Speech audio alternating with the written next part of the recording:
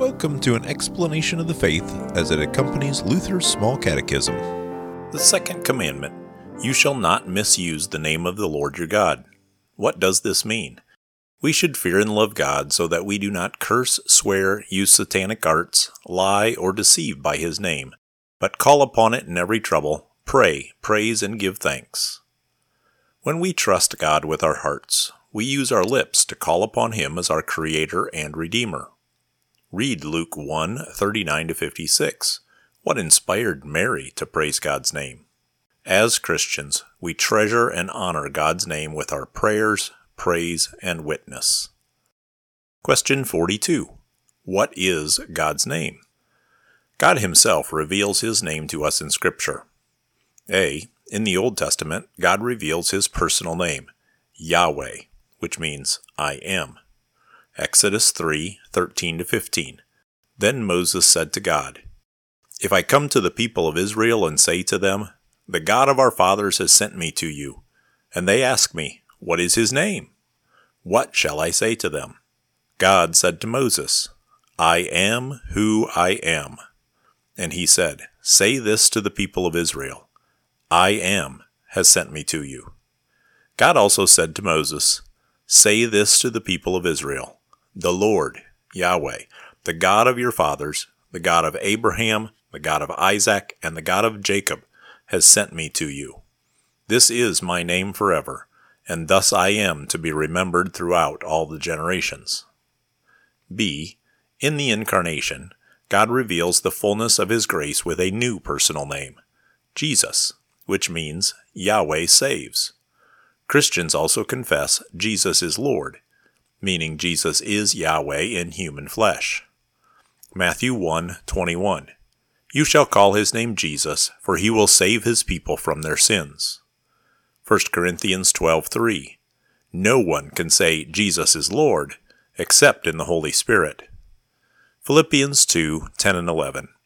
So that at the name of Jesus every knee should bow, in heaven and on earth and under the earth, and every tongue confess that Jesus Christ is Lord, to the glory of God the Father. Note, in confessing Jesus Christ as Lord, we confess that Jesus is Yahweh, namely, the one true God, the God of the Old and New Testaments, come in our human flesh. See also Romans 10:13, as it quotes Joel 2 verse 32. Question 43. For what purpose did God reveal His name to us? God gave us His name so that we might, A. Know who created and redeemed us. Psalm 9:16. The Lord has made Himself known. He has executed judgment. The wicked are snares in the work of their own hands. Isaiah 44:24. Thus says the Lord your Redeemer, who formed you from the womb.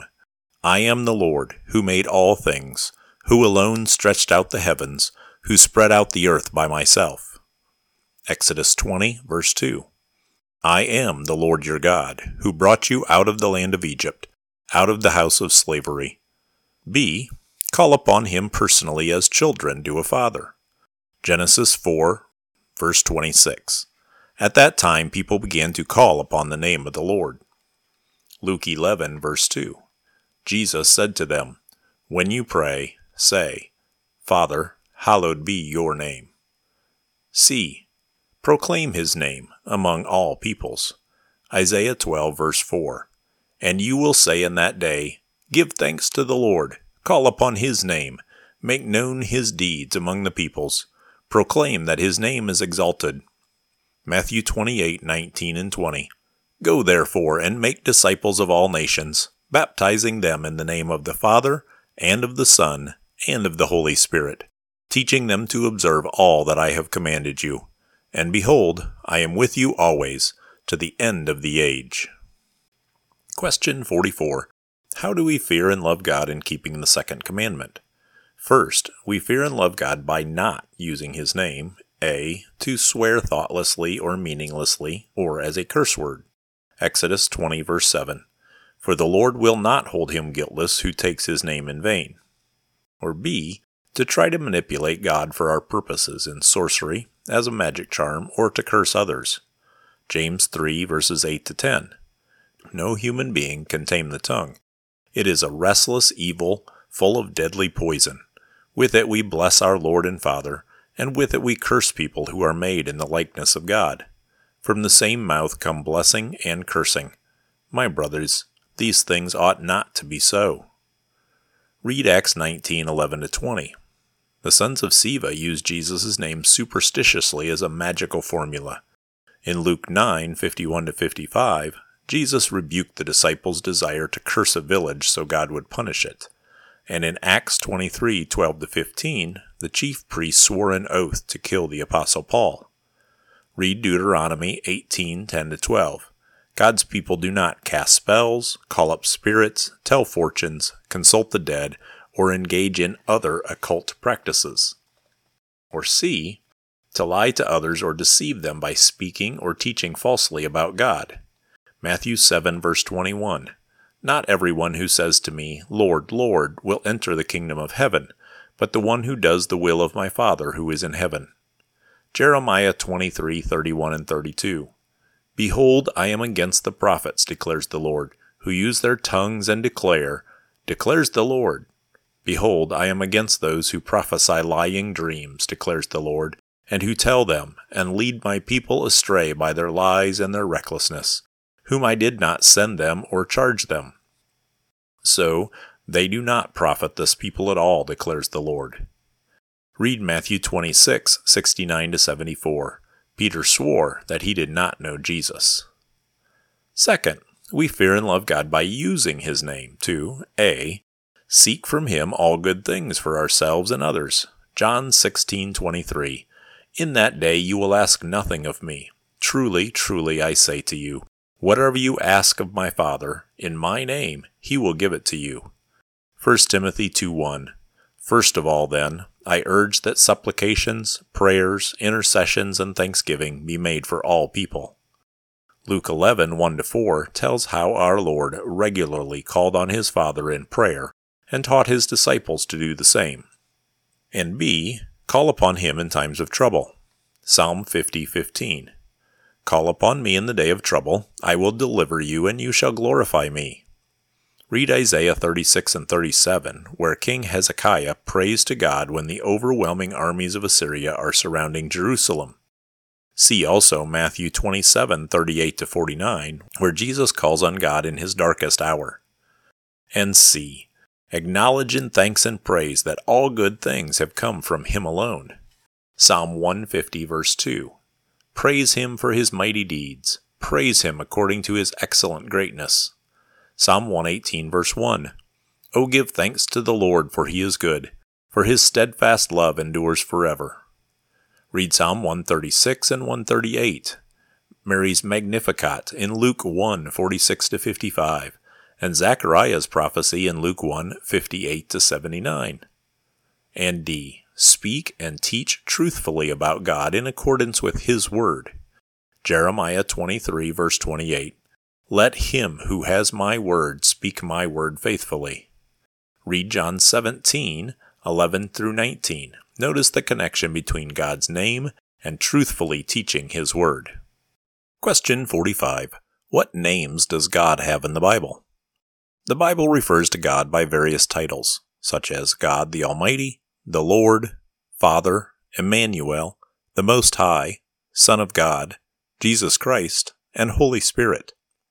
The New Testament also reveals that God is rightly named as the Father, the Son, and the Holy Spirit. See Matthew 28:19, where name is singular. When we pray in Jesus' name, we are calling upon the God who made all things. Read John 14:13-14.